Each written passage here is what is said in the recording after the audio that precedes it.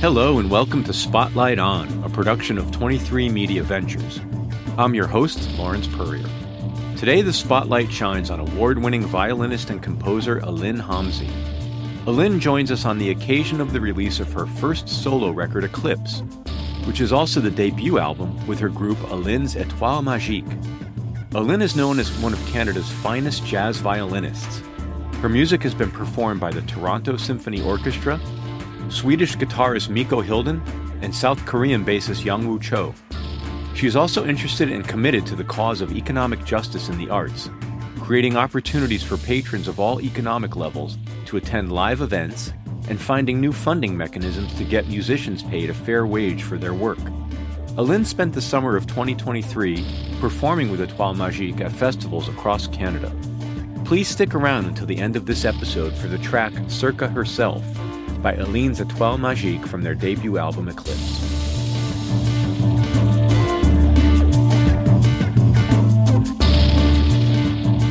Thank you for making time. It's great to be with you. Thank you for having me. I just did another listen through your new record. It's such an enjoyable journey. It covers a lot of ground, I think, sonically, metaphysically. Yeah. Something that stood out when I was reading some of the material about the record, one of the first things that stood out was a reference to 11 years in the making. Yes. I wonder if you could talk to me a little bit about what that means, both practically, like were you literally working on music for 11 years, and sort of developmentally. I mean, a lot of life and career and artistic development happens in 11 years. And so what's that all about? Okay, I'm going to back up even a little more because it's always been like a goal of mine to have a record out under like my own name, like with my own band as a band leader. So that's where that started 11 years ago. And the idea was percolating in the back of my mind. So I'd always, maybe record myself improvising some things and be like, oh, maybe like this little bit of music could develop into a piece someday to like fit on this record that I'm going to make someday. Kind of like in that sense that there are these little incremental developments happening over the past decade. And yeah, like some of those pieces are on the album. Like the first track, Careaway, came from me playing like a just improvised thing and just taking that little da, da, da, da, da, da, da, da, da, and just developing that theme over time. So we were set to record actually in March of 2020. Oh, which, of course. As we all know. Yeah. So that was a further delay. So we were ready by then. But then, of course, we couldn't be in person and all this stuff. That was actually, again, kind of another chance to even dig in further into the music and further develop some of those pieces and really think about what do I want to say. I guess in 2020, I was just 30. So I was like, okay, I'm in my 30s now. I think I have this life experience and enough experience also as a musician, as a side person to really know what's going on in the music community. And I'm actually ready to like say what I need to say. Was there an element of permissioning yourself, or was it literally just having the internal feeling of, okay, now's the time? Okay, we're really lucky in Canada because we have a lot of really great funding opportunities through our government. And I had gotten a grant to make a recording. So there was an impetus from that side of things that is like commissioning me to make this record. And so that was also like another kind of push that with the deadlines and everything. I mean, obviously the pandemic changed that as well, but to get things going and get things into motion. Did you toy around at all with remote collaboration during the pandemic? I know you did some filmmaking, but did you work on music with other people during the pandemic? Mm-hmm. Yeah, absolutely. And actually on the record, so there's a guest, Joao Frage, who plays accordion, he recorded everything remotely from Portugal. Oh, So wow. yes, it did allow for those kinds of collaborations. And I think actually the pandemic was good in that sense to meet people and collaborate with people who aren't in your immediate geographical community. Yeah, lots of interesting opportunities came from that, which is, again, kind of a blessing in disguise. Have you at this point met everyone in person who's on your record? No, I still haven't met as well. That's incredible. I know. And it's so funny because he's constantly touring and he was set to come and play a show in Toronto with this great Portuguese singer that he plays with regularly. And this was like one of the many waves of the pandemic and then kept getting canceled and delayed. And so I never got to meet him, although we did have plans to meet. So I'm actually hoping that we'll go to Portugal and play this music because the drummer on the album, Marito, is from Portugal. And at some point, I hope we'll make it there and play with Joao. Yeah, I would say the time to go to Portugal from Canada is pretty much like October to May. Yeah, exactly. If I understand correctly, you've been gigging though throughout the summer and you've been performing this material in particular? Exactly. So we went on a cross Canada tour, playing all the big jazz festivals throughout the country, playing the music from this album and a few other things. And it's kind of like a funny way to do it because most people, they put the album out and then they tour, but we toured and then put the album out. So slightly unconventional, perhaps, but I think it was really good for us as a band to get to play together a bunch and to introduce people to our music too and create a little bit of buzz before the album's out. And because now the album's out, I'm okay, on to the next project. What do I want to do next?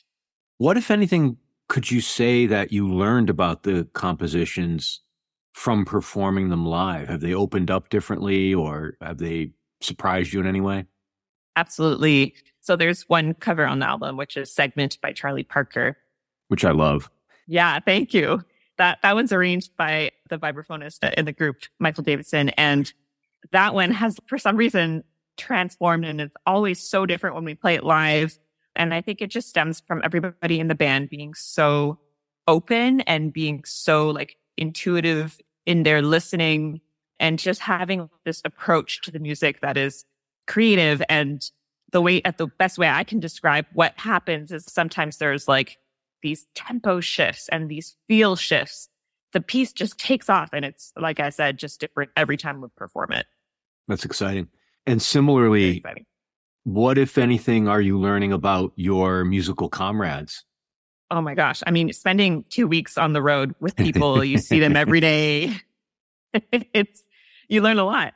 We learned that we all love food and we all love great food and good wine. So we spent a lot of time searching out, okay, we're in this city tonight. Like, where's the hot spot to go for dinner or even for breakfast or for coffee? So that was so much fun, just getting to know everybody in that sense and having that social aspect of being in a group. It's just so great.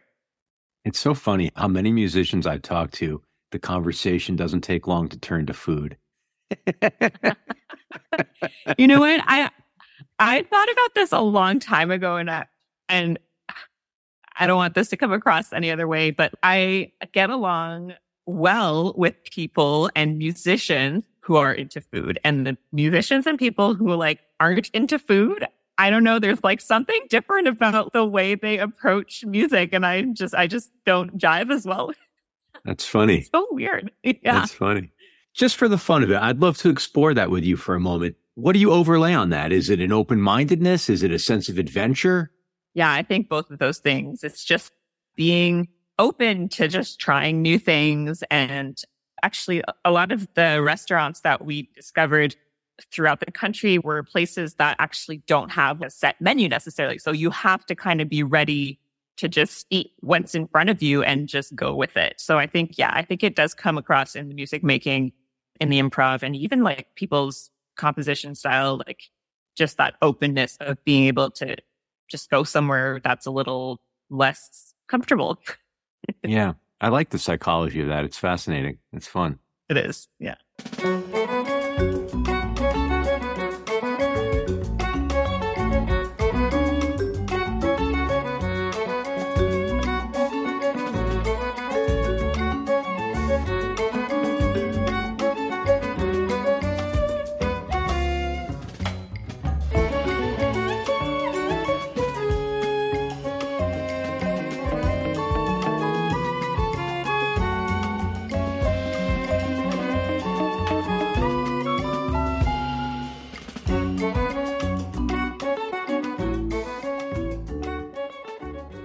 Another theme that I'm curious about is sort of the notion, and it comes up repeatedly in some of the material about the record, is the idea of musical universe or creating a almost sense of place with the music. Could you unpack that a little bit for me? There's clearly a lot of intention behind that. I would love to understand a little bit about what you were going for there. Because this was so long in the making, I think the intention happened in the later stages when I had assembled the pieces that were going to be on this album and like the titles and everything of each of the pieces. I think I approach a lot of my projects and my compositional kind of style with this sense of like, okay, I'm entering a house and there are all these rooms to explore, and each room might have a different character, different wallpaper, different paint color, different style of furniture. I really go deep in exploring each characteristic of all these different rooms. So for me, putting an album together, but even a composition together, I've used that approach. And sometimes, on a smaller scale, a composition might just be like one room, but a composition might be like several rooms in this house that I'm imagining in my mind. But more in this space kind of theme, it's almost like its own little universe, right? With its own solar system. And each planet is like a room in the sense that like each planet has its own little character and its own color or heat or cold or whatever it is that planet is doing. What function does that sort of attitude play for you? Is it a framing device? Is it a way to not have being overwhelmed by limitless possibilities? What is that? What does that do for you as an artist? I love the idea of limitless possibilities. I'm like, oh yeah, give them all to me. So I think it does help me contain a sense of, like you were saying, like a sense of place or like a universe that I can work within. I don't know if the album is perceived as, what do you call it? Like a concept album, but it is in the sense that every piece does belong to one place, if that makes sense. Yeah, I think it does help me keep things contained to a certain extent. It's very interesting that you bring up the notion of a concept album, because my listeners will be familiar with this theme from other instrumental artists I've spoken with, some of whom utilize an intentional sort of conceptual framework or even a narrative framework, I think, as a way to provide a lot of the same sort of scaffolding that I think you're referring to for composition or to as an organizing principle, maybe. And along those lines, something that comes up a lot that I love to ask instrumental artists is, what role do the song titles play? And at what point in the process do the song titles come up? And before I let you answer, I'll say I've heard things on a spectrum from some people start with a song title and they actually compose to the narrative that implies for them. And other people are very dismissive of the song titles, almost to the point of like, yeah, these are funny things to call the songs, or they're somewhat evocative, but they don't mean that much. And I wonder where you sit on that. For me, it's a mix of both of those things. I think for some of the pieces, like for example, caraway, I was in Montreal eating a bagel that was covered in caraway seeds. I was like, oh my God, this is so delicious. I just went home and that was the name of the piece. And then some of them, I do write like the title first on the page. And then I guess I use it as inspiration to just keep focused in a theme. Sometimes those titles stick and sometimes they actually change, because by the end of the composition, I'm like, you know what? This isn't really conveying what I originally titled it as, but it's actually giving me this idea of this other thing, which then I'll title it that. And then, yeah, it ranges actually from piece to piece. And I do tend, I think, though, to title things first and then think of where that's going. But they do often change. So it's hard to answer a question because a lot of people are like, oh, like what influenced this piece and this title? And it's like, yeah, sometimes you're right. You just don't necessarily give it that much thought, or it just happens and that's just what it ends up being called. If I may, I'd love to ask where the line aliens are pieces of wind came from, because it's very beautiful and evocative, and I'm curious about that. And the sign, and it fits the music, obviously. It came from the idea of watching, there's the show Ancient Aliens on TV. I sometimes watch, oftentimes in hotel rooms when there's nothing else good on. Just noticing how much aliens are portrayed as almost human-like, with eyes and a mouth and a nose and arms and hands. And a lot of the times they're green, or, like just thinking about the way that the media conveys this idea of how the extraterrestrial life might look like.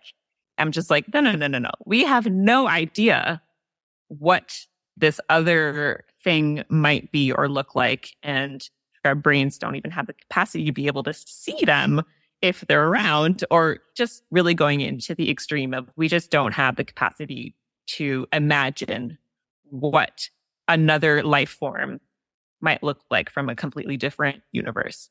So this is one possibility. Yeah. This is one possibility. And the thing is wind. You can't see wind. So, yeah.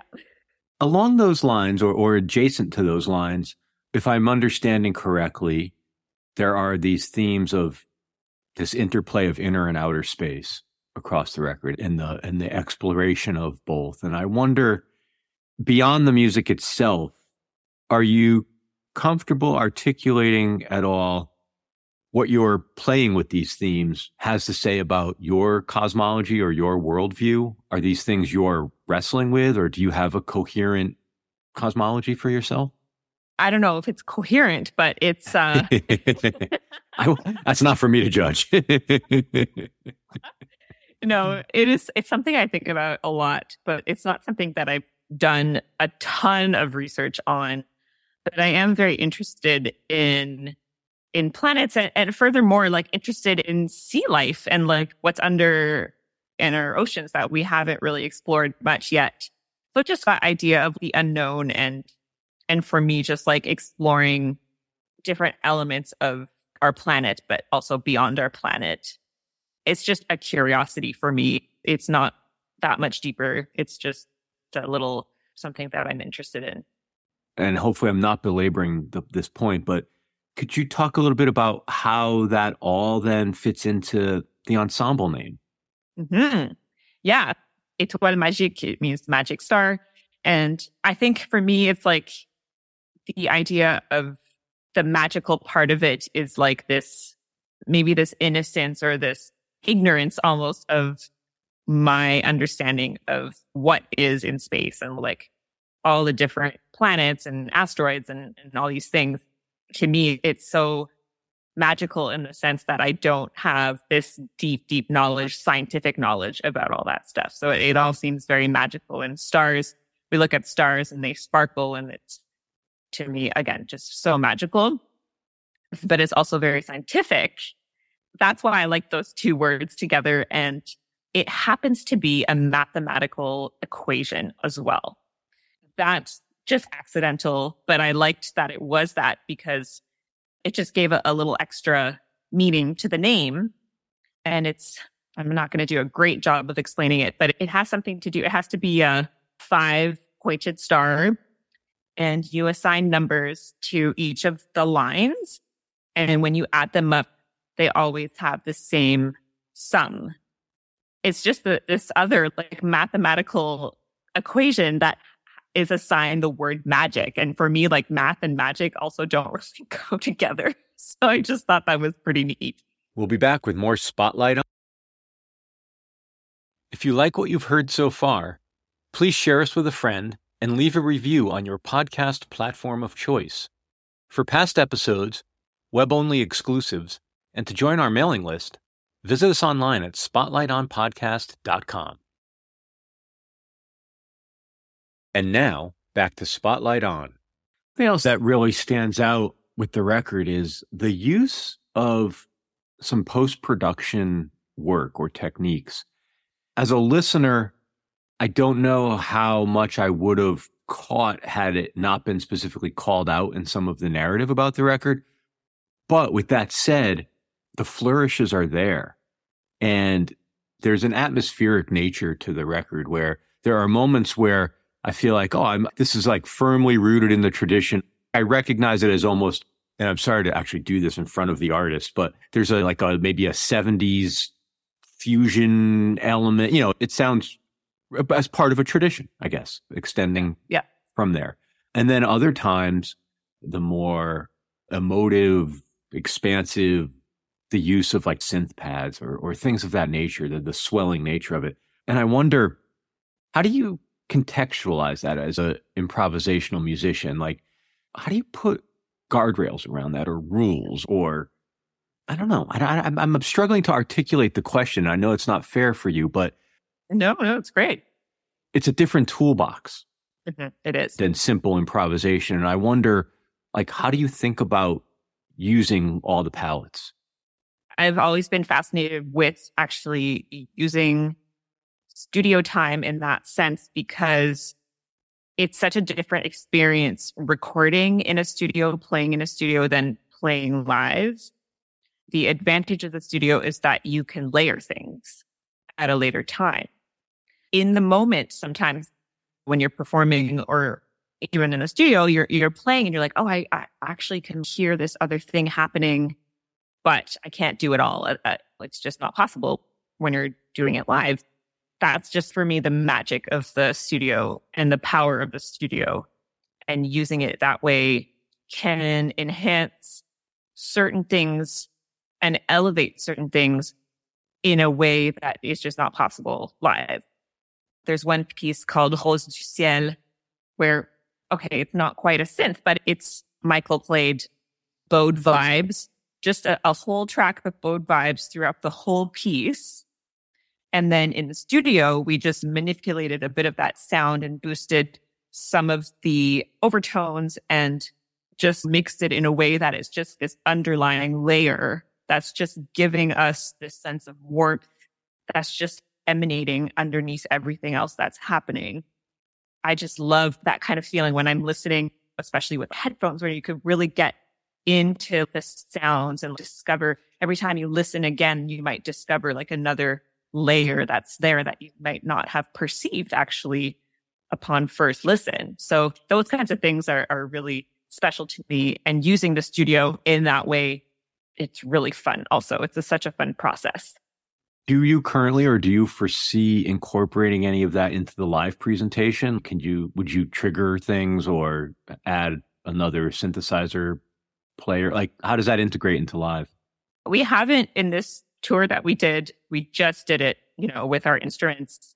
But we were thinking about maybe in the future if there was a way to have a synth, especially on something like Segment, because it's such a vibe having that synth sound play those chords right off the top. And it's something that we could easily just loop until we start soloing or something. So just to give it that extra little boost of, again, it's all about the vibe.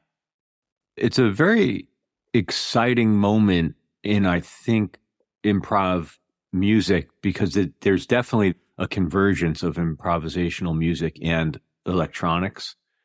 There's no real points for being a purist at this point. And there's so much interesting sonic possibility if you're willing to incorporate some of that.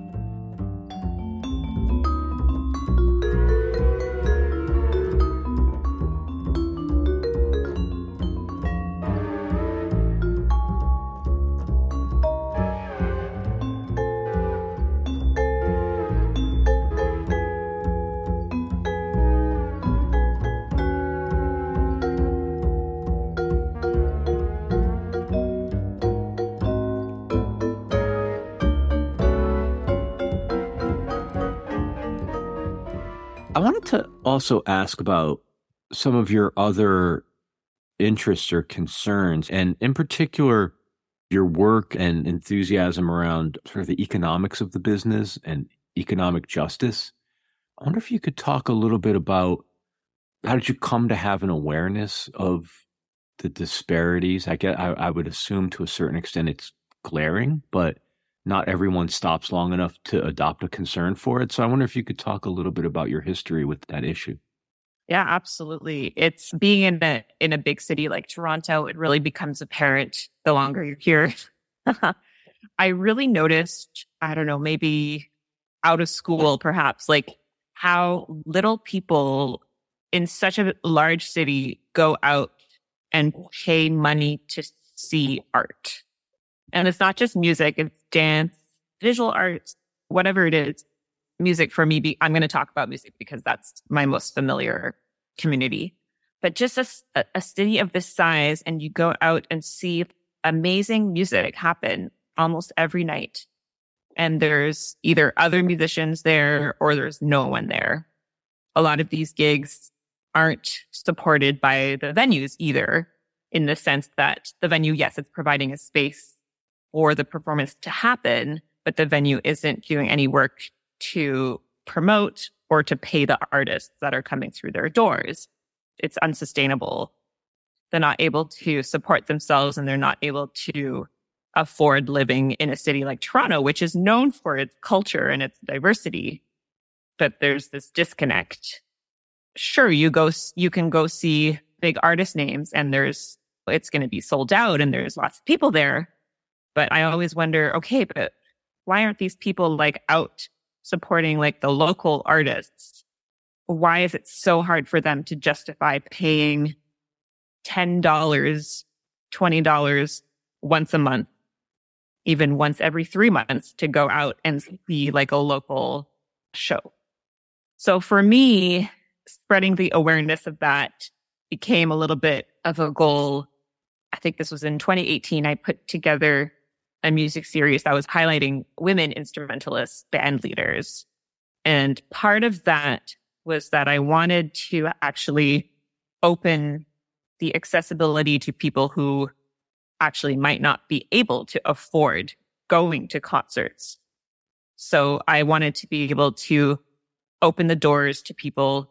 And so some people paid more money who could afford it, and some people paid less money or nothing if they really couldn't afford it.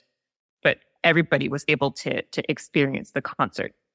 Was it a voluntary, like, I would offer to pay more to subsidize someone else? Like, how did that work? Not necessarily. I had set up a, what's it called, Kickstarter campaign type thing. Through that is where I said, if you want, you can pay for someone else's ticket, or you can pay for someone partial ticket or whatever. And it was great. People were into it. So that's how that happened. You asked the question of, to paraphrase you, I apologize, but basically, like, why aren't people spending the $10 or $20 to go out once in a while to see local music? And we could attach all kinds of qualitative words to that, right? Sometimes it's more interesting. Sometimes it's even more surprising to learn that there's incredible musicians, maybe sitting next to you on the metro, and you wouldn't know it if you didn't go out.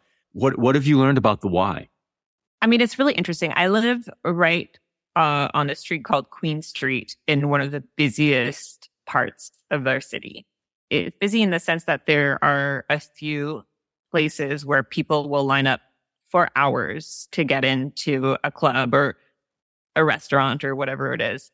There's like a sense of like a spectacle, and they want to be at the place that everyone else is, and they want to be seen. They take their phone out and take pictures of themselves in those places. And it's almost like checking a box. It's like, okay, I did it. I went to that super trendy place. Now everybody can see that I did the thing. Truthfully, I've been to some of those places, and I'm like, this really is nothing special. It's just a very expensive way to spend a night.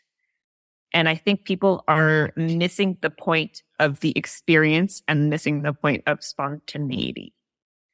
And the idea that, hey, there's this music venue that has music every day. Let's just go see what's happening there.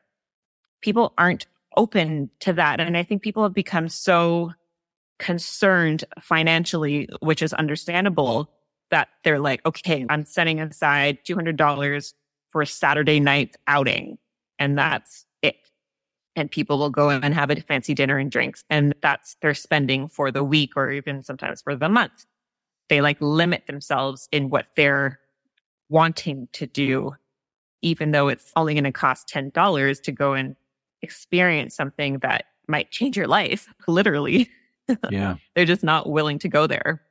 What's the path out of that? Honestly, it's something I think about so much, and I don't have an answer, but I think it comes down to potentially two things. Perhaps education for young children and just teaching them about spontaneity and teaching them about the benefits of experiences and the benefits of arts and culture and sharing arts and culture. The second thing is, yes, we have a lot of funding support from the government, but we don't have visibility support from the government. So artists can put on events and have the budget to put on the event, but then it's hard to get people to come out because there's only so much an individual artist can do to promote their event. So the need for almost like a separate media fund or a promotion fund that you could apply to in addition to your creative grant. Yeah. But we have to almost teach people that it's worthwhile to go and be there and experience something, especially if they don't know who you are and they don't know what you do. So it's a huge challenge. And I'm not saying that it's specific to Toronto. It's happening, I think, globally, although there are some places I think that are doing a little better. Yeah, I'm curious, specific to Toronto, are there venues, as someone interested in, say, left of center music, that if it's booked there and I buy a ticket, it's probably going to be, at the very least, it's going to be interesting. Do you have those type of venues? Because we have a few here in Seattle that for sure, if you buy the ticket, or some of the places are still donation based where there's an envelope and whatever money you leave goes directly to the artist, you're pretty much guaranteed to be somewhere on the spectrum of entertained or challenged, if that's what you're going out for. And that's exciting. I don't need to know who this artist is. If it looks interesting, it's probably going to be. Do you have those outlets? We do. We have an amazing space called the Transact. It is like a pay what you can situation. I spend a lot of time there because I'm interested in seeing what people are doing, and it's multi-generational. Like sometimes it's people who are still studying, and sometimes it's veterans, and there's super broad range of experiences that you can get when you go to the Transact. And it's really hit or miss in terms of audience. So it's a challenge to get people to think that it's okay to go and spend time in a place that's presenting something, and to be okay with an experience that, like you said, sometimes it's going to be perhaps uncomfortable because you don't know what you're stepping into.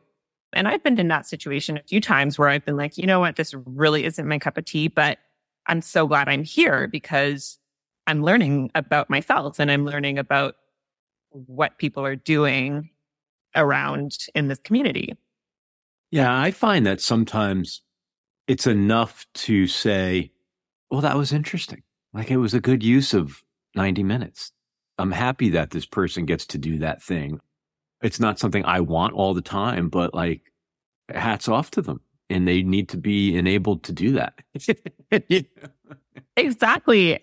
Because artists, we need those spaces to be able to progress, right? And we need those spaces in order to develop.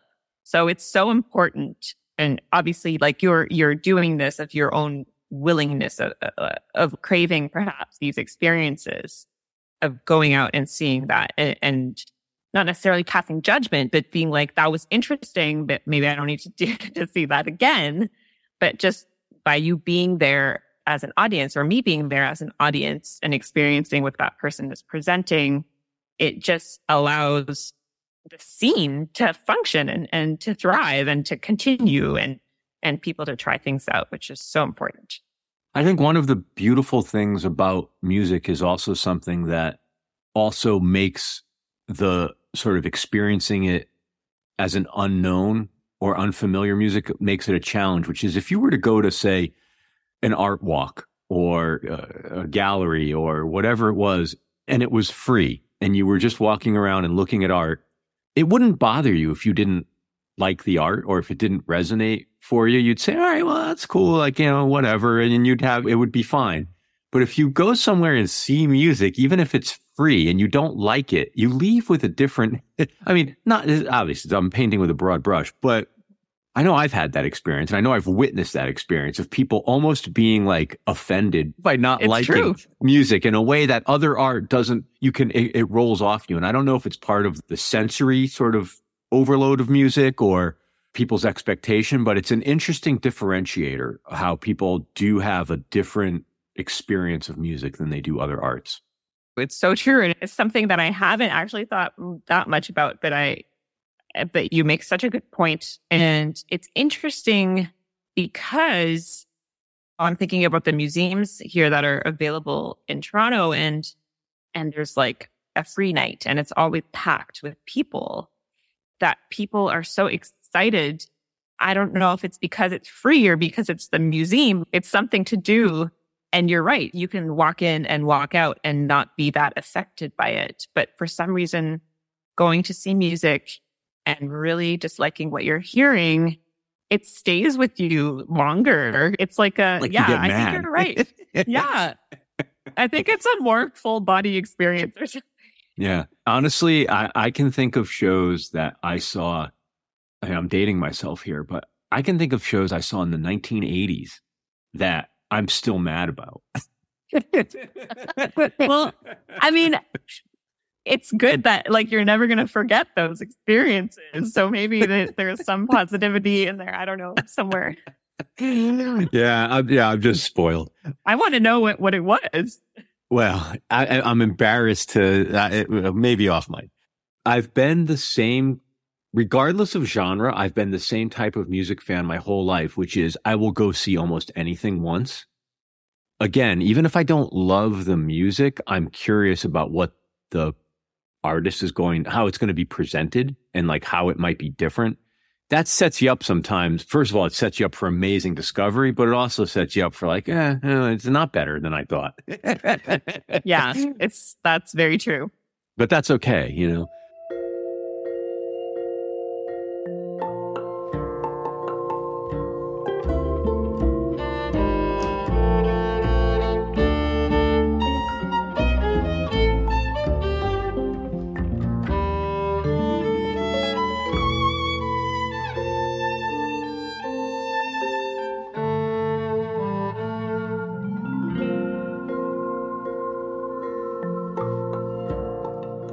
So you opened the door earlier to something that I wanted to ask you about, which was, you said you're starting to think about what's next. And I wonder, how developed is your thinking and what's next? And is it with this ensemble, or do you have a completely new concept? Is this ensemble your main creative outlet now? What's going on now? Definitely want to continue writing for this ensemble and develop some more ensemble stuff.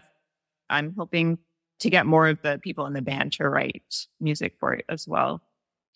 But currently, I'm actually working on something different, which is a songwriting project of both French and English songs, just delving into more of my family roots, I suppose. My mom is from Quebec, and just learning more about my cultural background.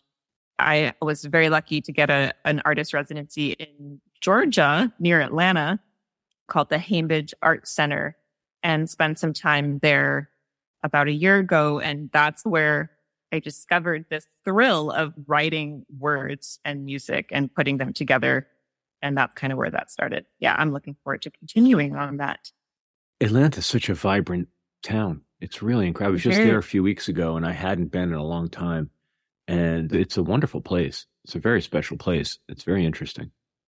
I didn't get to spend very much time in the city, but it was so interesting talking to people about going there and people being one or the other, like Atlanta's a terrible place. Don't spend any time there.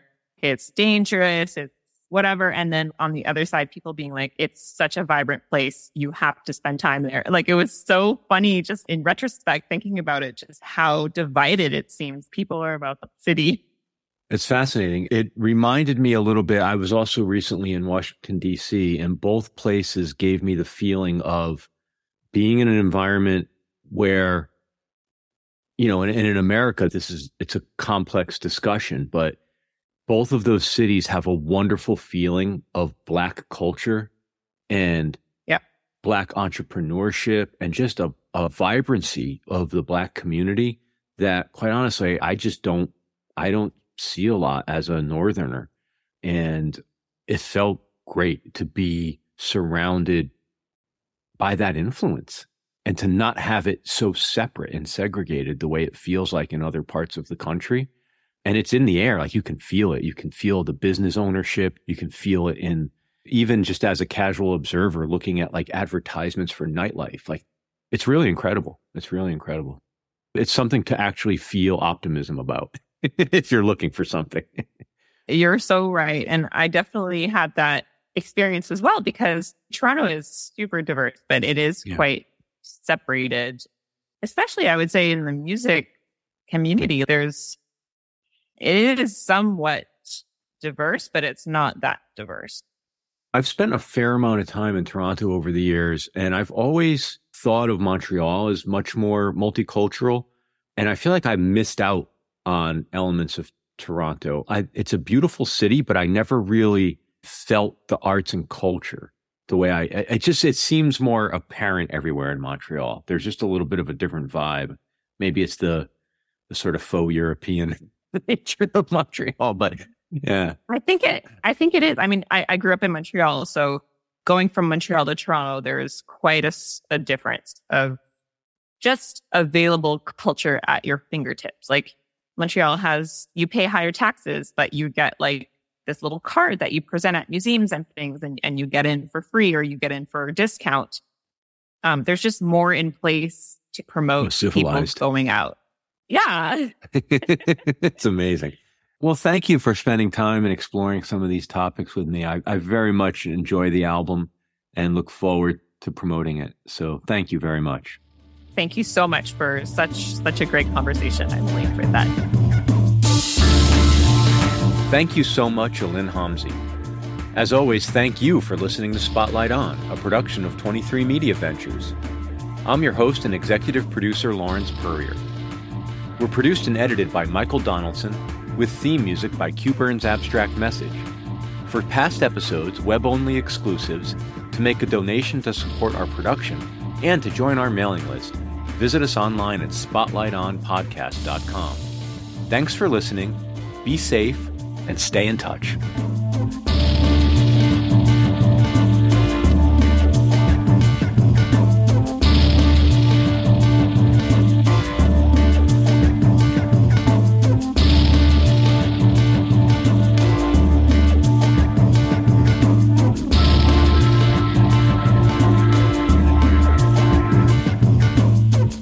Now stick around for the track Circa Herself by Aline's Étoile Magique from their debut album, Eclipse.